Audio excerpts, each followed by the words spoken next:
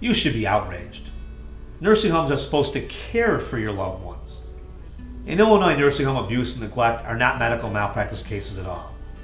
Residents of nursing homes are protected under the Illinois Nursing Home Care Act. A resident is only required to prove that the facility either did not provide proper treatment or that the treatment provided was unreasonable or dangerous to the resident.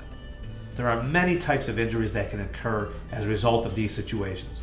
This can include bed sores, malnutrition, unexplained falls or fractures, and sometimes even death. At the law offices of Stephen J. Mallman and Associates, we make it our job to ensure that your loved ones receive the proper care and treatment, as well as defending any senior citizen who has suffered any type of abuse, whether it be verbal, sexual assault, unreasonable restraint, or any other wrongful care.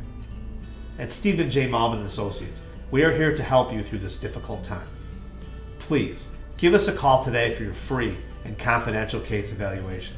I personally guarantee that we will fight for your rights, and if we cannot collect for you, then yes, our services are free.